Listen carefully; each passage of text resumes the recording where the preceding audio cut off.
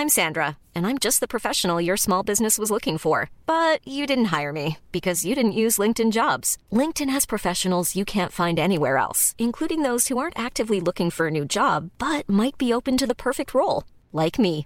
In a given month, over 70% of LinkedIn users don't visit other leading job sites. So if you're not looking on LinkedIn, you'll miss out on great candidates like Sandra. Start hiring professionals like a professional. Post your free job on linkedin.com/people today.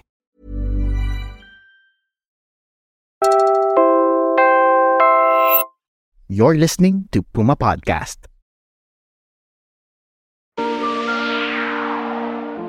Awkward ba sa dinner table kapag politika ang pinag-uusapan? Ako si Siege Tantenko. I've worked in journalism since 2012, pero kahit kamag-anak ko hindi immune sa disinformation. Siguro kayo rin. Gusto natin silang tulungan, pero nauuwi minsan sa away. Mahirap. Paano ba natin makakausap ang mga magulang natin about fake news? And what can the road to healing look like? Samahan niyo ko, 5 minutes lang. Hi, I'm Christian Esguerra, a veteran journalist. I'm the creator and host of the Facts First podcast. So for the people who don't know, Christian and I were classmates before when we both worked at ABS-CBN. And since then, Christian has really spread his wings, and Facts First has become a very useful resource and a great platform for conversations that we need in today's society. I know you're worried about disinformation and fake news. But apart from it being this broad thing, fake news and disinformation is also affecting how our families relate to each other. In the case of the family, mas mahirap pag pinag-usapan yung issue ng disinformation because you're dealing with close relations. What if your parents, your mom or your dad, your brother, your sister actually believes in disinformation? And we saw this during the run-up to the 2022 campaign. Some titas or titos who would somehow confront us, let's say during a reunion, during a Christmas dinner, saying, oh, bakit yun ang mga pinopost mo sa Facebook? Mali yan, di ba? Pero pag inisip mo, sila yung mali, ikaw yung tama. Pero how do you deal with that? I realized later on when you talk about highly partisan opinions, yung mga ganyan, they don't really bother whether the content that they consume is true or not, no? Parang basta naniwala sila doon. How do you even open up conversations in a way where people will listen? Siguro, we could start by going through the back door. For instance, meron kang cousin, meron kang tita na mukha talaga naniniwala sa fake information. Naisip ko, pag magkausap, let's not even talk about it first. Siguro, let's reminisce certain moments. Kunwari, nung bata tayo, o tita, di ba, lagi mo akong sinasama sa Tagaytay, tapos may bonding tayo, o yung cousin mo, di ba, siguro, nagkakainuman kayo before, o kaya, ikaw nag-introduce sa akin, let's say, sa band na to, di ba? I mean, you go through the back door and talk about things that somehow both of you can relate to. And then siguro later on, pag medyo nag-heal yung certain wounds, medyo nag-dissipate yung issue, siguro doon kayo pwede mag-usap about facts that you think really matter. Not just for you as family members, but also for the public at large. I want to share something very personal. There was a period leading up to the 2016 elections where my dad wanted to vote for Duterte. And for like 2 months, nagsisigawan kami. I would just be like, how? How can you want someone who talks about killing people? How can you, like, you want people to die? Ganon. That's how I would talk to him. And then yung nanay ko talagang pumapagitan na parang, tama na, gusto ko na lang kumain.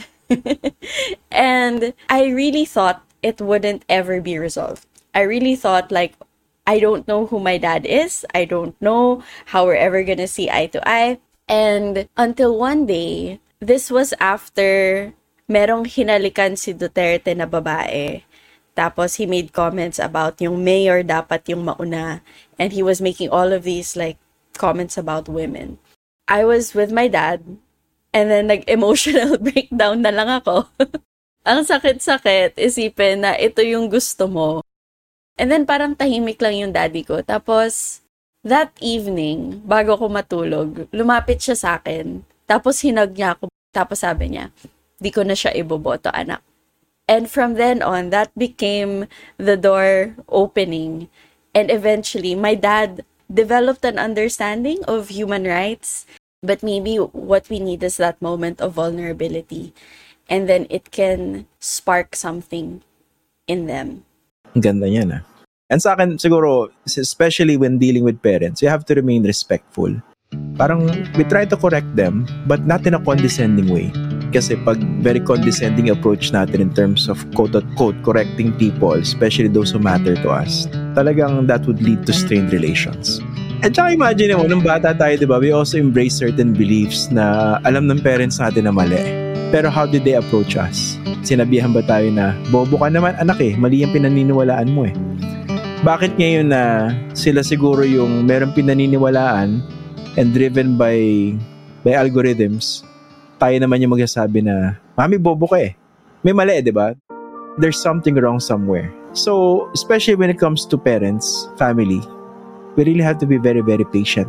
Yeah, oo, I love that. Minsan, anak din yung magpapalaki sa magulang at a certain point in life. Thanks for listening! Kung nakarelate kayo sa episode na to, stay strong and share nyo to sa mga magpipinsan chat group nyo para sa next family reunion. Tag us too at Puma_podcast on Instagram and at Puma Podcast PH on Twitter. I'm also on social media at Siege the Day. This episode was produced by Macy Oven and edited by Joe Salcedo. Abangan ang susunod naming episode tungkol sa getting a car or not. 5 minutes lang. Next weekend.